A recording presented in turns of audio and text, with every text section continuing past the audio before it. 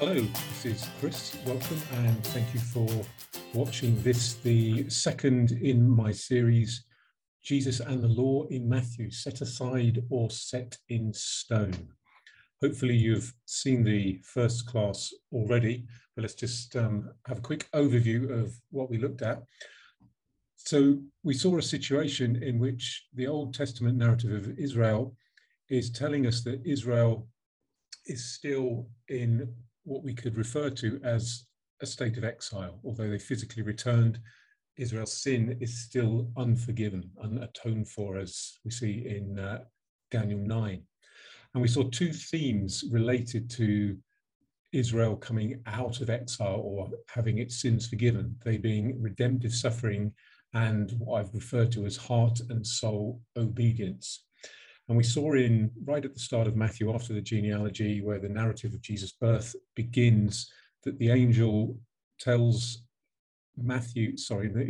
Joseph that Mary says will bear a son, and you are to name him Jesus, for he will save his people from their sins. So that's the story that is about to unfold, how Jesus will save his people from their sins.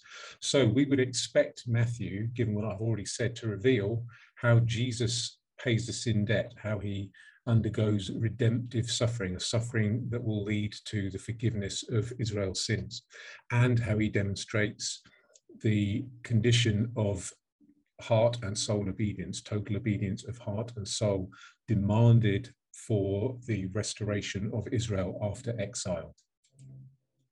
So this second class is entitled Jesus as Israel.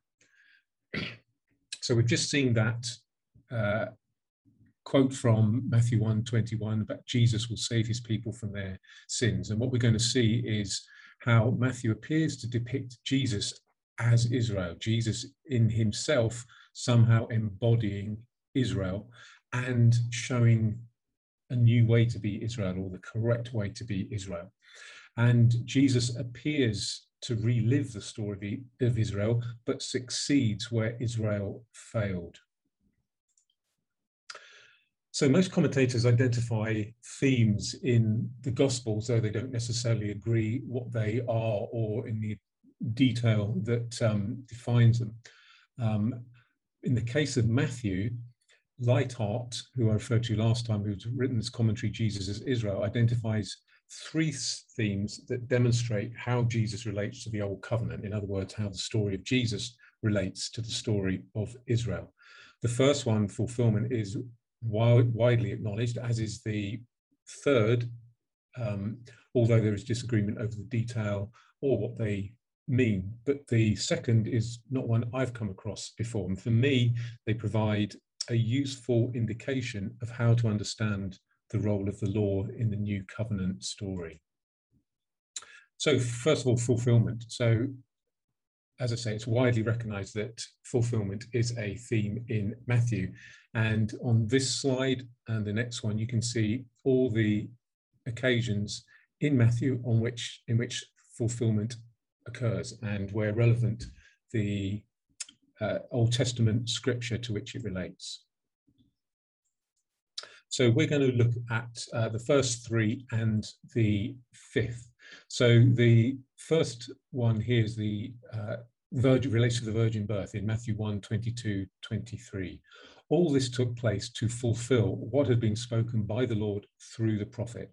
Look, the virgin shall conceive and bear a son, and they shall name him Emmanuel. So Jesus here is quoting from Isaiah 7, and the context of Isaiah's prophecy is that Judah is threatened by Israel and Aram to the north. And God informs the king of Judah, Ahaz, to be faithful or he will fall.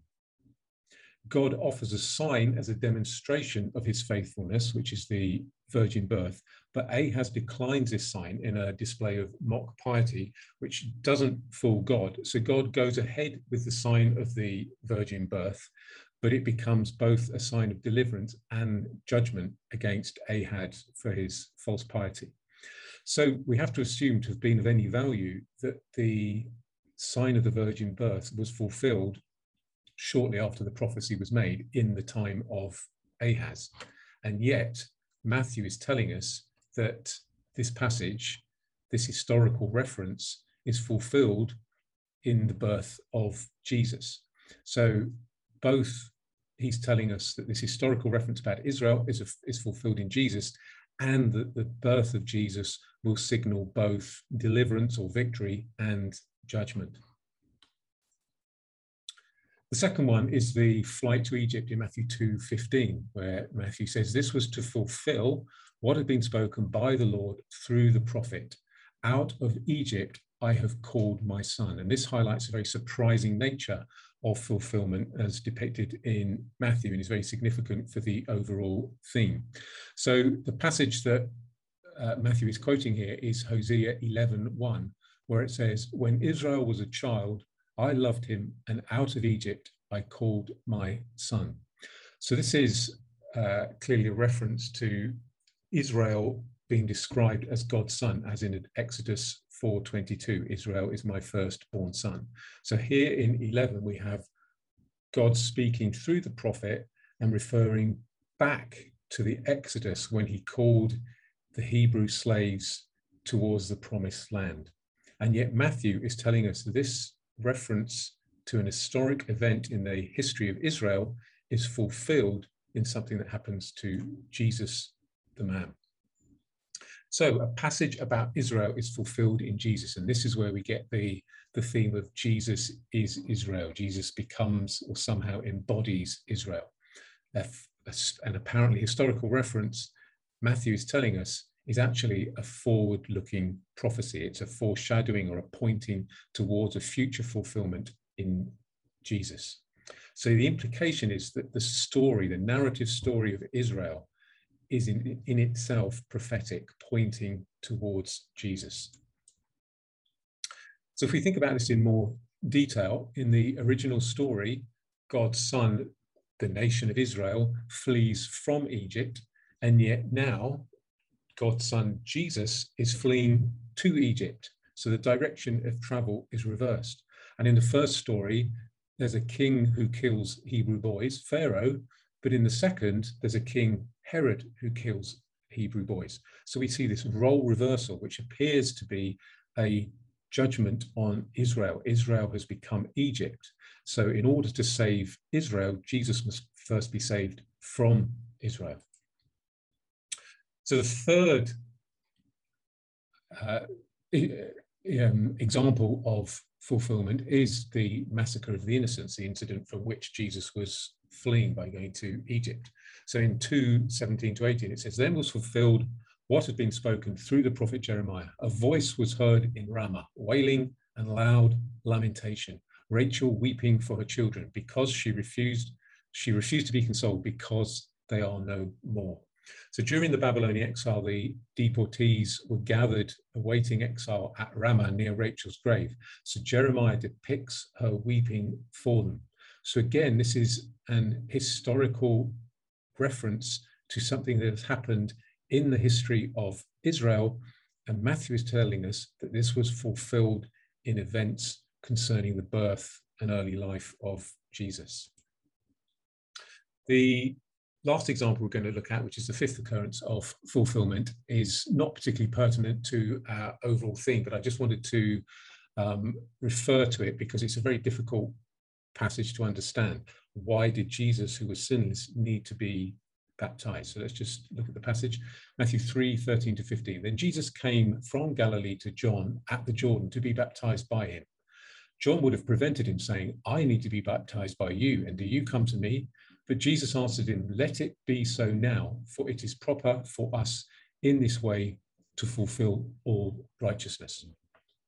So we see here that John has come to the Jordan. So if we think back historically, the Hebrews had to cross from the wilderness through the Jordan into the promised land.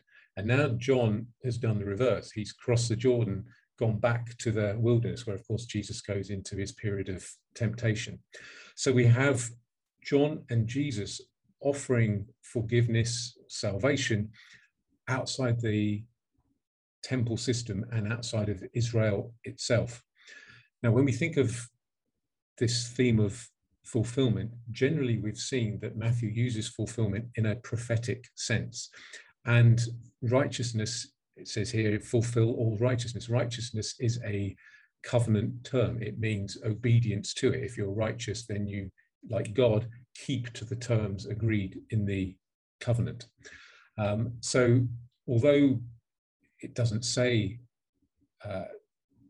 doesn't use the word prophecy, it seems to suggest, when we look at the other uses of the term fulfillment, that perhaps this is why Jesus was baptized, that it was a fulfillment of the Red Sea crossing. In order to parallel this history of Israel, Jesus is himself being immersed in the water.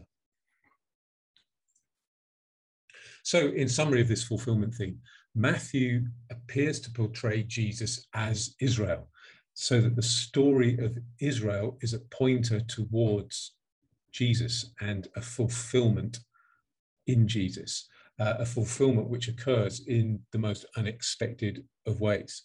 So if the story of Israel pointed to a greater fulfillment in Jesus, does the law also point to a greater fulfillment in Jesus? So the second theme concerns the structure of Matthew's story of Jesus in terms of its beginning and end. So from genealogy to Great Commission. So if we look right at the very first verse of Matthew, we see it begins with the genealogy of Jesus.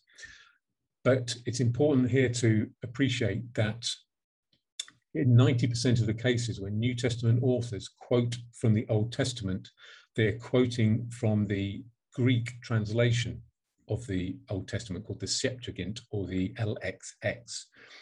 And this allowed them to do word plays. This is why if you often look back to a verse quoted in the New Testament, if you look it up in your Old Testament, it'll be a bit different, because our Old Testaments are based on the original Hebrew, whereas what is being quoted is based on the Greek translation. But we see here, if you look at the very first words of Matthew 1:1 and then compare them to Genesis 2:4, which is the first genealogy in the Bible, the genealogy of the heavens and the earth, then you'll see the Greek words are exactly the same. So Matthew, in the way he starts his gospel, his story of Jesus, appears immediately to be pointing us to Genesis, to a new creation story. Something else we have to understand about the Jewish scriptures is that although the books of the Jewish canon were the same as our Old Testament, they were in a different order. They called it the Tanakh. They categorized it in three groupings: the law, the prophets, and pretty much you could say everything else. So it was either called the writings properly, but sometimes shortened just to Psalms. And you take the three words Torah, Nevi'im, and Ketuvim, and that creates the word Tanakh. But they were ordered differently, and the last book of the Tanakh is 2 Chronicles. So the very last verse of the Tanakh, of the Jewish scriptures, is 2 Chronicles 36:23. Thus says King Cyrus of Persia, the Lord, the God of heaven, has given me all the kingdoms of the earth, and he has charged me to build him a house at Jerusalem, which is in Judah. Whoever is among you of all his people, may the Lord his God be with him. Let him go up. So here, the Jews in captivity have petitioned. Cyrus pointed out that he's in the prophet of Isaiah, that he will let them go, and he agrees to it. And so he commissions them to go back to Jerusalem to build the temple, claiming to have been given all the kingdoms of the earth by God. And then we see the end of Matthew, passage we're very familiar with, Matthew 28:18-19. All authority in heaven and on earth has been given to me. Go therefore and make disciples of all nations, baptizing them in the name of the Father and of the Son and of the Holy Spirit. So both Matthew and the Old Testament end with a commission. In the first case, being sent back to Jerusalem, and then in the case of Jesus and Matthew's gospel, being sent from Jerusalem into the nations. So here we see at the beginning, there's a reference to the creation. Here, there seems to be a reference to end of exile or restoration. So Matthew's gospel begins with the genealogy of Jesus. His gospel ends with the Great Commission. So it seems to be paralleling the whole of Jewish scripture. It starts where Jewish scripture starts. It ends where the Jewish scripture ends. It seems that Matthew is telling us that in some way the story of Jesus encapsulates the whole of Jewish scripture and therefore the whole of the story of Israel. So Matthew presents Jesus as Israel. So the story of Jesus seems from what we just looked at and encapsulate all scripture, that being the story of Israel. So in conclusion, we can say that Matthew appears to be telling us that Jesus as Israel is reliving the story of Israel, but Jesus will succeed where Israel failed. And in terms of this paralleling, Jesus paralleling the story of Israel, we can see the crossing of the Red Sea reflected, as we've already looked at, in Jesus' baptism, the testing in the wilderness, 40 years in the case of the Hebrews slaves, former slaves, 40 days for Jesus. And then very significantly for our theme in this series, where we find the Sinai law-giving, we get the Sermon on the Mount in the story of Jesus. Then there's a preparation for conquest with Joshua and the mission of the 12 for Jesus. The wisdom of Solomon in the Old Testament, the parables of the kingdom in Matthew, in which Jesus actually refers to Solomon. We get the period of the divided kingdom after Solomon, and we have Jesus separating a new Israel within Israel, a new Israel defined around himself or in himself. And then when Israel goes into exile, Jesus is cast out from the city walls to the cross, whereas the return from exile of the Jews is muted. Jesus returns through resurrection in glory. So the construction of Matthew's gospel suggests that Jesus' life encapsulates the story of Israel, the history of Israel, but also the history of Israel's God. Jesus relives the narrative of Israel succeeding where Israel failed, but also as Israel's God, he experiences rejection by Israel. So overall, we can say that Matthew appears to be showing us that it's not simply the prophets that point forward, but the law and the whole of Jewish scripture points to a fulfillment in Jesus. Now, the idea of the suffering servant we looked at last time, how a widespread Jewish interpretation of those passages in Isaiah was that their suffering in exile and their continuing suffering under pagan rule was in some way going to be redemptive. And although Israel at the time of Jesus is still suffering under Roman rule and is heading for devastating defeat in AD 70, it's actually the suffering of Jesus that will achieve redemption, just as Jesus says in chapter 20, verse 28, just as the Son of Man came not to be served, but to serve and to give his life a ransom for many. It is the life of Jesus that will win redemption. So Jesus' life, death, and resurrection encapsulate the Jewish scriptures. The law and the prophets pointed towards Jesus. Jesus is Israel, and Jesus relived the story of Israel, so that as a new Moses, he will lead his people from slavery. As a new Joshua, he will lead a new conquest. As the God of Israel, he will be rejected, exiled on the cross, but in resurrection, he will return from exile victorious. So the third example now, the discourses of Jesus. So Matthew groups the teachings of Jesus into 5 speeches, in effect, known as the discourses. And the fact that there's 5 would appear to be, or is widely understood to be, a reflection on the 5 books of the Jewish law. So in some way telling us that Jesus' teaching is a new law, or in some way is pointing us to think about it in the context of the law. And Light Art believes that we should understand these to have been presented in a chiasmus form, which is like a reflection. It's to do with the letter X. So you can see I've indicated CBABC.